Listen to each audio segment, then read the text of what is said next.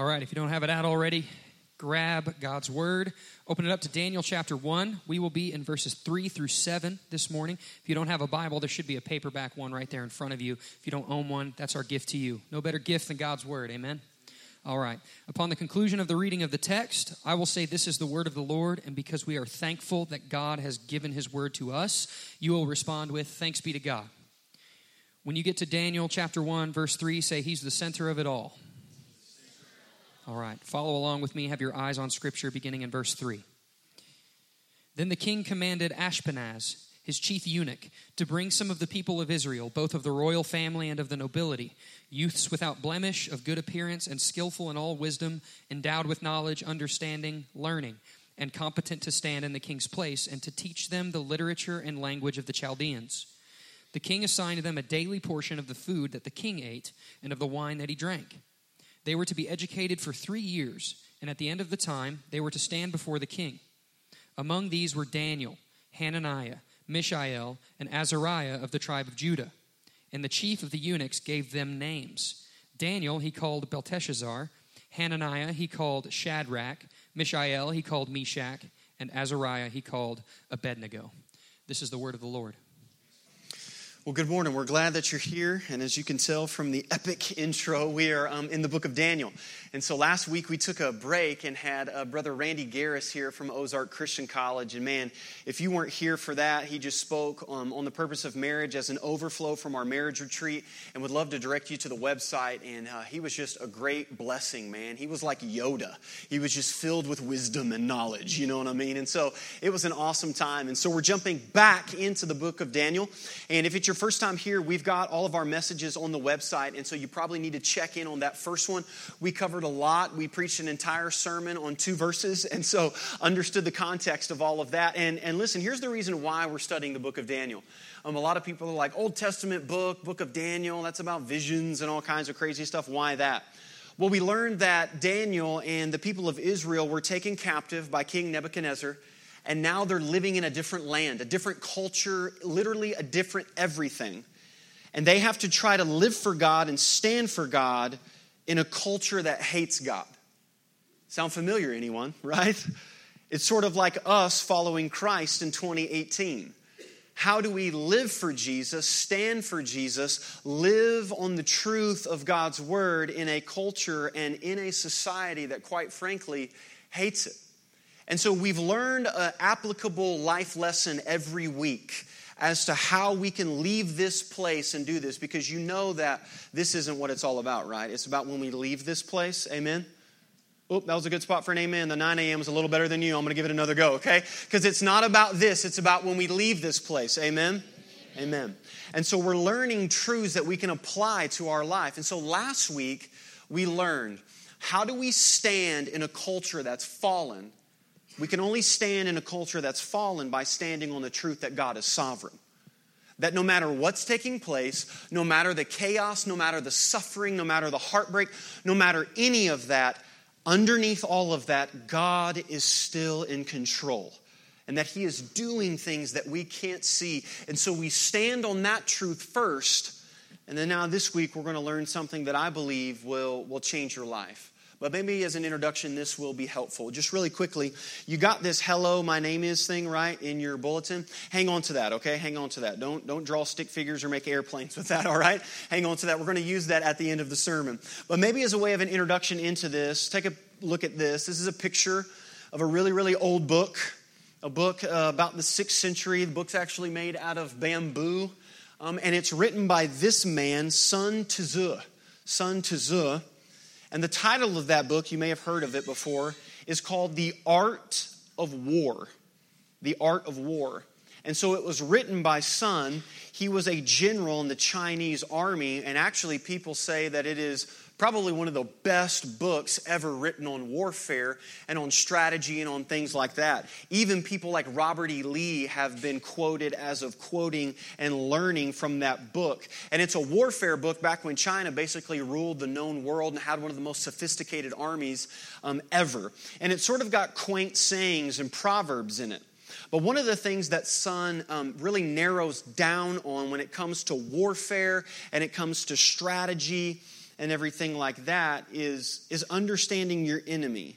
And there's a section in it where he says this: if you know the enemy and know yourself, you need not fear the result of 100 battles. But if you know yourself, but not the enemy, for every victory gained, you will also suffer defeat. And if you know neither the enemy nor yourself, you will succumb in every single battle. Pretty cool. Basically what he's saying is, when you go into warfare, you got to know yourself and you got to know your enemy. You got to know who your enemy is, how your enemy works, and all of you competitive people in the room right now, you guys know this, right? Even when it comes down to Monopoly, man, you're just like, my mother-in-law is not going to win, bro, right? And so we know what to do in light of this. Now, there's something that you have to understand. If you are a follower of Jesus Christ, you have to understand that you are also engaged in warfare, that there is opposition, and that you do have an enemy, okay? Now listen, I understand if you're not a Christian, or maybe you're peeking over the fence at Christianity, trying to figure this thing out and all that type of stuff. That sounds weird, and yes, it does. The idea of an enemy and Satan and things like that, I understand that. That does sound strange. But I would just ask you, what other solution do you have and what other worldview do you have as to what's going on? There is opposition in your life. Being a Christian married couple, being a Christian single person, there is opposition in your life. And kind of what we learned about a couple of weeks ago, there is opposition constantly for you to take off the jersey that represents Jesus and put on the jersey of the world. And actually the New Testament speaks all about this. And the Apostle Paul would say it this way in Ephesians: finally, be strong in the Lord, and in the strength of his might, put on the whole armor of God, that you may be able to stand against the schemes of the devil. Now here it is. For we do not wrestle against flesh and blood, but against the rulers, against the authorities, against the cosmic powers over this present darkness, and against the spiritual forces of evil in the heavenly places. There's something going on. It is not just your husband, and it's not just your wife. It's not just your coworker. It's not just the addiction. It's not just mass shootings. It's not just all of that. There is a war going on that we cannot see. And it's not just flesh and blood, but it is a spiritual war. And you've got to understand that if you are a follower of Christ, you have a bullseye on your back. And what we see in this chapter is that Daniel and them are taken captive. And now they're in the king's palace. And something you got to understand is Babylon represents literally sort of like the enemy, the world, right? Now, yes, God loves the world. For God so loved the world that he gave his only son. Yes, God loves his creation. But listen, God also hates that his creation has rebelled against him. And he hates the way that the world works. He's constantly saying, don't love the world in the way that they define things and do all of that. So listen, if we have an enemy, how do we know what he's doing? In that verse, it says the schemes of the devil, which literally almost translates like temptation, traps, or strategy. Well, here's how you got to understand. This is what the enemy is after, and it's this. The strategy of the enemy is to distort your identity. That's what he's coming after. He's coming after the core of who you are. He wants you to believe lies. He wants to attack your being and to who you are, because he knows this. Listen, if he can get your identity and if he can define you from that moment, then he's got you. So what do? How do we know? I mean, look at the progression in the text, right? It literally goes from in the year of the reign of Jehoiakim, king of Judah, Nebuchadnezzar, Babylon, king of Babylon, besieged it. And then literally in verse 7, we have these guys getting new names. Like, man, that happens pretty quick, right? Warfare, it happens, boom, you get new names. So what's the progression? What does this look like? How is he going to attack my identity? How am I going to believe lies? And listen, for some of you today, I believe the light bulb is going to come on. I believe some of you are going to realize, man, it's not this, it's not that. What's really going on is I'm being attacked. And it's fundamentally at the core of who I am. So how does this happen? Well, the first thing is this. It starts with isolation. It starts with isolation. It starts with isolation. Look in verse 3. The king commanded his chief eunuch to bring some of the people of Israel, both of the royal family and of the nobility. And then here's verse 4. Are you looking at your Bible? Verse 4, right? This is the qualifications. This is how tall you got to be to ride this ride. Youth without blemish, of good appearance, and skillful in all wisdom, and endowed with knowledge and understanding and learning, and competent to stand in the king's palace. And then the end of verse 5. They were to be educated for 3 years. And at the end of that time, they were to stand before the king. So here's what's going on. King Nebuchadnezzar comes in, snatches people up out of Babylon, snatches them up out of Israel, takes them back to Babylon, and then he's like any good king, I need the best of the best, I need the cream of the crop, and I need them on my team. And here's what I'm going to do. I'm going to separate them from everybody else. I'm going to take the ones that I'm going to teach and learn and mold and shape and submerge them into Babylonian culture. But what I first need to do is I need to take them away from everybody else, and I need to get them alone. And I need to get them alone for 3 years. I'm going to get them alone. Maybe this will be helpful. Obviously, through our branding and graphics and everything, we got a lot of lions, right, for this series. Daniel in the lion's den, one of the famous, portions of Scripture there. But as studying, kind of preparing before that, it's pretty cool, really, when you understand lions and actually how they attack their prey and do all of this stuff. I was looking on National Geographic, and it says this about how lions attack their prey. The male lions will stand away if they found a herd. The male lions will stand away and let out a really loud roar. There's only 2 times a lion yells: when it's either attacking its prey or when it's conquered its prey. And so it will yell, causing panic in the herd, and then the other lions will rush in, but they're waiting on something. And here's what National Geographic says. Their attacks and roars cause prey to panic and disperse, allowing the lions to isolate and attack a weaker or slower individual. By hunting together, lions are able to exhaust and kill their prey. So when they roar and they rush and they see the herd, they're waiting for something. You know what they're waiting for? For someone to break away from the herd. Because as soon as they break away from the herd, all the other lions isolate that person and attack that individual. Because they know they can't attack an entire herd, but they can attack the one that breaks away from the herd. Here's what I'm saying to you. Isolation always leads to destruction. And when it comes to the community of faith, I can set my watch and set my calendar as I watch people not come to the gathering, right? Busy. Kids no longer at kids' side or at youth anymore. Busy. I can't make the marriage thing. Community group, busy. And I can set my calendar and set my watch until the phone call happens and they say, I need to have a meeting with you. Everything is just going on. And I just don't know what's happening now. And everything, I'm just under such attack. Yeah. Because when you isolate yourself away from the rest of the body, it's funny that 2 Peter says that we have an enemy who is like a roaring lion, roaming around, seeking whom to devour.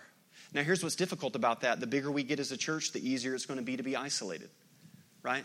So the idea of coming in and not knowing anyone is actually going to take something on your part. I know it's crazy, but this is a profound truth. Are you ready for this? Relationships go both ways. Okay? Just let that sink in, okay? Listen, here's the reason why we have marriage retreats. Here's the reason why we do dinners and lunches. Here's the reason why we want you to serve. So you can know people. And the idea of being isolated away from it and not being around the gathering and not being around each other. Now I'm isolated. And now I'm alone. And now I'm starting to believe lies. And now nobody cares about me. And now nobody loves me. And the enemy is constantly pushing you away. But do you know what else I've read in the article? This is great. Right? It had this picture. Look at this picture. Here's what lions don't know what to do. When no one disperses from the herd and the herd attacks the lions, right? The lions run the opposite way. They're like, there's like 200 water buffalo coming at me right now. I have no idea what to do. Because this truth, community always leads to victory. Always. God has not made the Christian life in such a way that you can live it alone. No, you cannot. We need each other. So listen, you're going to have to reach out. Community's difficult. Make yourself known. Try at this thing because the enemy is constantly going to try to isolate you away from everyone. And I've seen it time and time again. One of the things that John G. and a lot of the guys tell me about guys who come out of the ministry of John 3:16 is they can mark their calendar and know when a guy is going to fall. Because all of a sudden he's not a Bible study anymore. And he moved here. He did make this meeting. And he's a little bit more infrequent. And they're just waiting on the phone call until so-and-so is in the hospital or until this happened again. Because once we're isolated and we get alone, we are not powerful enough. But it continues with something else, and it's this. It continues by indoctrination. So it starts with isolation. I need to get you away from everybody else where you're weaker, where you're alone. And then I need to teach you some things. And look, this comes from verse 4. The youth without blemish, and then to stand in the king's palace, and then here it is. And to teach them the literature and the language of the Chaldeans. So here's what's happening. They've got them alone. They're away from everybody else for 3 years, and now they're learning all about Babylonian culture. And so we know what this would have been like. Here's a picture of an ancient stone that has some of the language of Babylon written on it. And etymologists, the history of words and languages and things, it's one of the most difficult languages to understand and decipher because they were so technologically advanced. Their sentences have symbols and letters in it. It's very difficult. But language creates culture. Right? So if you've ever been out of the country and been somewhere else, you kind of sort of feel out of place because you don't know what's going on because you don't know the language. And, you know, if you came to my house or if I came to your house, things would be ran differently because the culture and things are different. And you know what scholars say? They would have been learning like a new creation story. That it wasn't God that spoke things into existence, but it was deities that were mad at each other and they were fighting. And they would be learning a new redemptive story about how humanity is saved and what humanity needs day in, day out, through the language and through the literature. And listen, this is happening to you and I every day. Now, this isn't, some of you may have grown up in like a super hardcore fundamentalist background and like what they were playing, Daniel, was rock music and AC/DC. That's how they were indoctrinated. That's not what's going on, okay? But you and I are being indoctrinated every day of our life. You don't think so? Just watch TV with a little kid, right? A commercial comes on and there's this new Lego thing or this new princess thing and this like that. And you know what Andy Gray says at our house? I want that. I want that. Why? She's being indoctrinated. What you need, Andy Grace, is this princess set, and this will make you happy, right? I mean, what do you think Matthew McConaughey's doing? I still don't know what he's rolling around in his fingers on those commercials, but he's trying to sell you a car, right? And listen, we're no different as adults. But I think that it really boils down to 3 lies that we're being indoctrinated with constantly, that we're constantly battling. And the first lie is this: you can't trust God. You're being taught that every day of your life. Pull yourself up by your bootstraps. Do it on your own. You don't need God. You can't trust Him. Everybody else in your life has failed you and turned their back on you. And what you need to do is you need to be a loner and you need to do it on your own. And you don't need to give your life. All that is phooey, fairy tale. You can't trust Him. And man, that sounds really familiar, like that one story in the Bible where Adam and Eve and the enemy comes and said, "Did God really say?" And you're being indoctrinated constantly because then if you can't trust God, well, you definitely can't trust His Word because just a bunch of white men wrote the Bible and you can Google some stuff in Wikipedia and find out that that's not true because the earth is flat and all that. Like, people really believe this. It blows my mind. It's like crazy, right? Because you can't trust God. You can't trust God. The second one is this. Jesus isn't enough. Jesus isn't enough. Man, if people only knew what you did, if people at your church knew what you really thought, knew what you did, man, they would look at you differently. There's no way what Jesus did on the cross is enough for you. Maybe enough for somebody else, but it's definitely not enough for you. And so then what we start doing, and all of these bleed themselves actually into the church, right? So Jesus isn't enough. So we have false teachings that pop up and say it's got to be Jesus plus something, right? Like Jesus and my obedience. And the more I obey, the more God loves me. The more I read my Bible, my little Jesus calling devotional. And for I know the plans I have for you, declares the Lord. And the more times I post the YouVersion Daily Bible app on my Facebook and all this stuff, God will love me more because of that. That's called works-based righteousness, and that's false. Read your Bible. Do all of that stuff. But do it because God already loves you, not so He will love you. There's a profound difference in that. So it's not Jesus plus something. It's not Jesus plus baptism, Jesus plus speaking in tongues, Jesus plus blank. Listen, here's the greatest math problem ever. Jesus plus nothing equals everything. That's it. That's all we have. And the lie that we're constantly being indoctrinated with is Jesus isn't enough. But the most profound that I think that we struggle with in Western culture is this. I'm the exception. I'm the exception. Now, Bill's got some problems. Bill is not the exception, okay?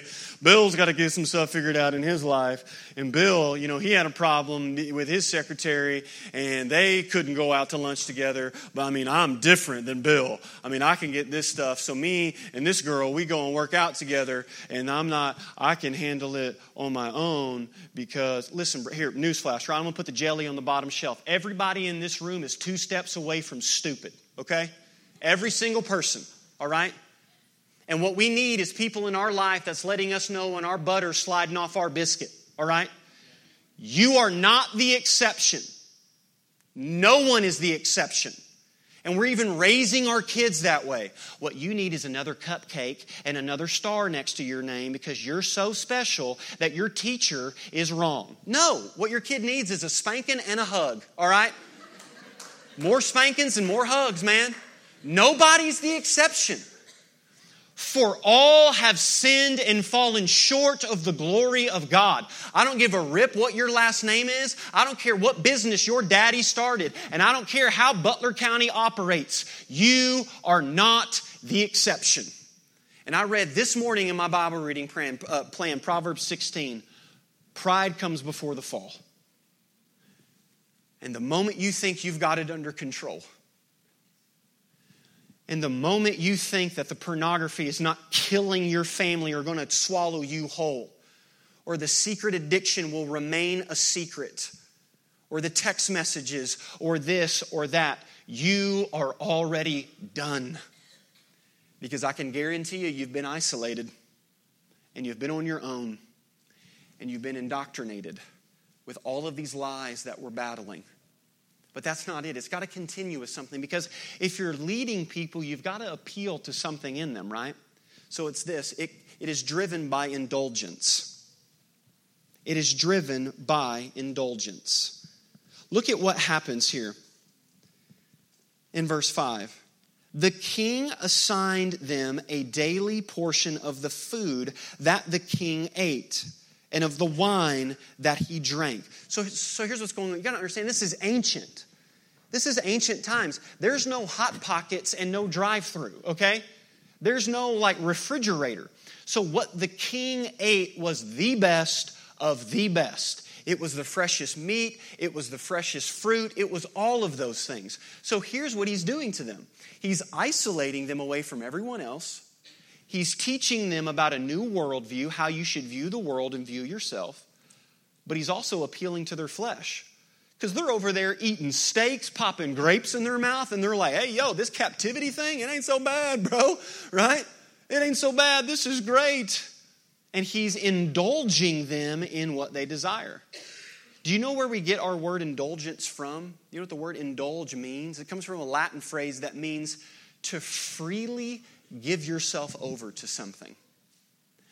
And you will only freely give yourself over to something until you desire it. It appeals to you, right? Maybe this will help. In the summertime, you can walk into our kitchen and you'll see something like this sitting on one of the counters that my wife puts out, and your house is probably the same, right? So we keep a lot of fresh fruit out with the kids, and so we'll have a glass with some apple cider vinegar in it or something like that to catch flies, to catch gnats and stuff like that. But you know why you set that out? The apple cider vinegar is so sweet, and it drives them crazy that they either fly right into it and get trapped and they can't escape, or if you put the foil over it, they fly in and stay for so long that they literally die. And that's the same thing with you and I and our sin. Listen, I can follow any cult leadership. When it starts saying you don't need repentance, you don't need to deny yourself, you can do this, you can sleep with whoever you want, you can define with whatever you want, and indulge in what you want. And little do we know that we are like the fly caught in the fly trap. That we've indulged ourselves into this. Because listen, the enemy is not going to come to you in your life and just rock you right in front of your face. He's going to appeal to something to you. It's going to be desirable. It's going to be comfortable. And did you know what the Bible actually says about sin? The Bible actually says that sin is pleasurable.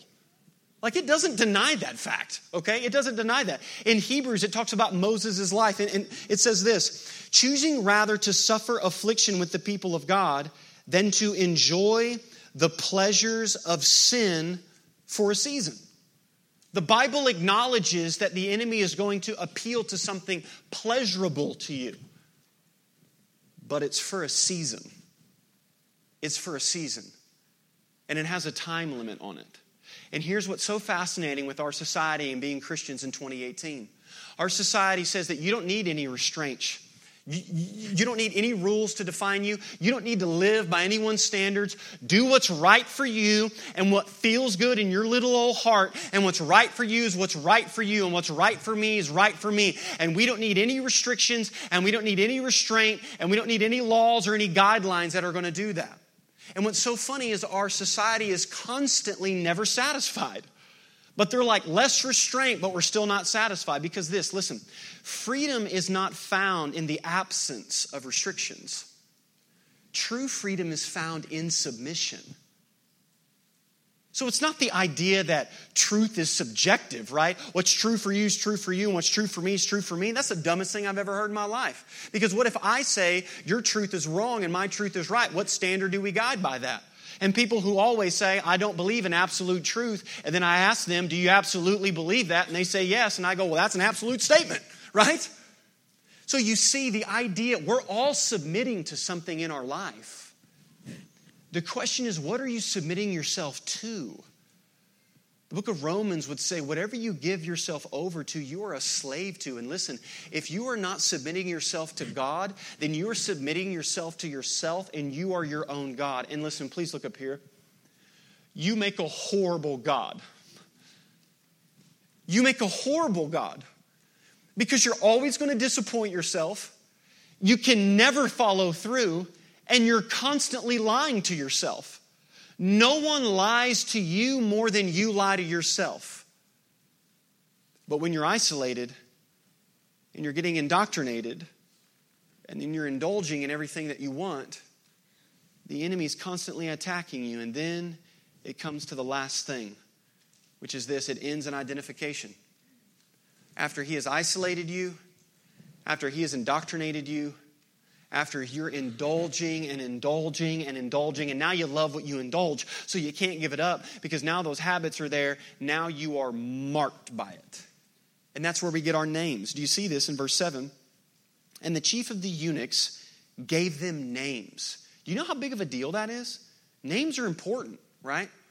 So I'm named Jason. I'm the youngest of 4 boys, but my brother Joe, before I was born, they were at a birthday party in Dallas, Texas, and they were all inside, and Joe had made his way outside and wandered and fell into the swimming pool. And nobody knew where he was until one of the family members named Jason got off duty. He was a police officer, came in through the back of the house and saw Joe at the bottom of the pool, jumped in and saved Joe. So I bear the name Jason because of that. My middle name, Graham, named after Billy Graham. My dad was saved watching a Billy Graham crusade. And even with our kids, it was so fun when you're having kids trying to give them names and do that. Roman was named after my favorite book of the Bible, Romans. I wanted to let him know, study your name, man. Your name is biblical. And then Andy Grace, we don't know. We just named her Andy Grace. No, I'm just teasing, right? Right? Grace, she was just such an evidence and sign of God's grace in our life, even though she's the most ungraceful person I've ever seen. She could trip standing up, you know. Piper's named after one of my famous preachers, John Piper, and then she carries my middle name, Piper Graham. Here's what I'm trying to say. Names are important, right? Names identify you. And even in the Bible, it was so much more than that. You were always known by your name. You were the son of someone, and you bore that name. And we see that they have names that claim and mean something in their religion with God. Their Jewish names are very, very important. But we see that the enemy wants to change their name. And listen, when I studied these names this week and understood what the enemy was doing, I just came to a profound revelation. Well, let's just study it. The first one is this, right? Daniel. Daniel, he called Belteshazzar. So Daniel means God is my judge. That's a solid name. Solid, strong name. God is my judge. Belteshazzar means lady protect the king. It's a feminine name. So we're not only changing the meaning of your name, we're also going to change your sexual orientation and your identity as well. So now you don't have a male name, God is my judge. You have a female name, and it means lady protect the king. There's a distortion of identity happening. The second one is this. Daniel, he called Belteshazzar. Hananiah, he called Shadrach. So Hananiah means Yahweh has been gracious to me. The personal name of God, Yahweh, has been gracious to me. But what does Shadrach mean? I'm fearful of God now. Wow. So now I go from God being gracious and loving God to now being marked either by shame or by fear, because now I'm fearful of God. So now rather than God being gracious and me running to Him, now I bear a name that says that I should run away from Him. Azariah means Yahweh has helped me. The personal name of God. Yahweh has helped me. God has served me. Abednego means the servant of Nebu, which is a false god of Babylon. So now I go from God serving me to now me serving a false god. Do you see the common denominator in all of the names? It takes God out of the center of their identity and places themselves at the center of their own identity. And it's either self-deprecating and fearful, or it has the self right at the center of it. Because listen, the enemy understands this. If you build your life on you, he's got you. Because self-absorption always leads to self-destruction. When it's all about you, when your marriage is about you, when your kids are about you, when this church is all about you, everything is me, and I'm consuming, and it's me, and I'm a black hole, and it's me, and it's me, and it's me. He wants you to stay right there because now you are identified. Because you became isolated. You started believing lies and became indoctrinated. You started indulging in the flesh, and now you are marked. So now, your name tag. If the strategy of the enemy is to distort my identity, grab your name tag and pull it out. I thought about this week. Hello, my name is, right? It's interesting. If you've ever been in at an event where they make you fill these out, you always know this is going to be awkward, right? You know what I mean? But it's interesting. Listen to yourself introduce yourself to someone sometime, right? Hi, my name is Jason. I'm the pastor. Or hi, my name is Jason. I'm married to. Or hi. We tag something onto our name as to what identifies us as to who we are. Like our performance or something like that. And when I thought about this, I thought, how many of you feel named by the culture and by the world? How many of you feel named by your past? And I just sat there and I just prayed and I thought, hello, my name is divorced. And now my family looks at me at shame. Hello, my name is addicted. And now my addiction is who I am. Or how about this? I'm none of those things. And hello, my name is self-righteous because I'm always the exception. and everybody else is wrong, but I'm right. Or hello, my name is a failure at everything. Hello, my name is abused. There's no way that anybody would want me after what was done to me. Or how about this? Hello, my name is, I don't even know. I don't know. That's why any drama, any suffering, anything that happens in my life, I attach my identity to that. And you're wearing a label that the culture has smacked on your forehead. And you feel like everywhere you go, that's who you are. But listen, there's good news in this. And this is the beauty of the gospel. Is to understand as to what takes place that yes, we were identified in our sin. That while we were sinners, Christ died for us. And we were dead in our trespasses and sins. And Psalm 51:5 said we were born in iniquity and sin. And we were dead and we were hostile towards God, Colossians 1 says. But then the profoundness of the gospel is that Jesus Christ came fully God, fully man, to fully represent us before God. He is the perfect God-man. And so he does everything without mistake and without failure, but yet goes and dies for the punishment that you and I deserved. And so now 2 Corinthians 5:21 is true. For if anyone is in Christ, he's a new creation. The old is gone, the new has come. How? Because of verse 17.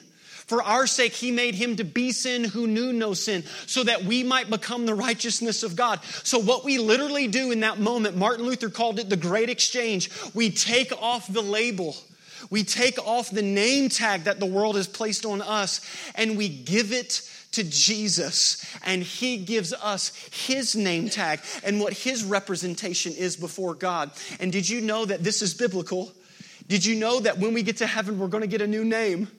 Oh man, I almost came loose when I studied it this week. In Revelation, it says this in Revelation chapter 2.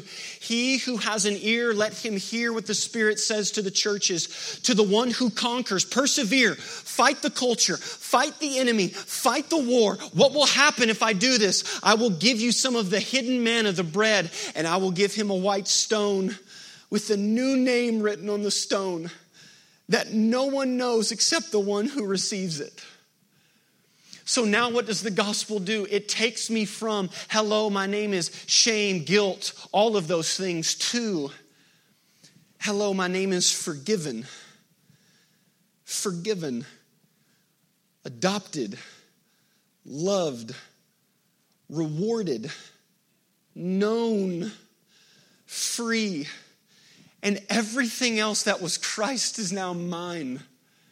Listen, you got to understand the strategy of the enemy is to distort your identity. Do you know who you are in Christ? The band's going to come and lead us in a time of response. And here's what I want you to do today. Before you come and partake at the communion table, what I want you to do is I want you to sit there. And I want you to write on this name tag. Maybe some of you are so bold and so brave that you would write what you were once identified as. Abused, broken, addicted, divorced, all of those, and put a big X through it, and then write, hello, my name is forgiven. My name is adopted. My name is redeemed. My name is found. My name is loved. Because of the grace of Jesus Christ. That's who you are. This is your new identity. Heavenly Father, we come before you today, and we're so grateful. We're so grateful to know your word, that you haven't left us in the dark. You haven't left us as orphans, and we're in a battle. And God, there's some people in this room right now today that there is war being waged in their home and over their life, over everything, over their kids, over their marriage, over their finances, and at the core of who they are. And they feel like that they're walking around in shame. God, I pray for those that are close to isolation. May you bring them back, draw them into the community. May people realize, man, serving is not just for this, it's for me to get to know people. I gotta be in community group. My kids gotta be involved. We can't be alone in this. God, I pray for the people that have tried to believe these lies, that they can't trust you, Jesus, that you're not enough, or that they're the exception. God, I pray for those of us who are so close to the edge. We've been indulging, we're playing with fire, and we're close to being burned. But for all of us in this place, we are not what the world says we are. We are who we are in Christ. So hello, my name is a Christian. We are forgiven and we are loved. Thank you for that. And we pray against the enemy, his workers, and their effects. And today, the battle is won. And we stand upon Calvary. And we're identified by the blood of Jesus Christ. We pray this all in His name. Amen. Would you stand right where you're at, right on that name tag? Put it on you. Come forward and partake in communion.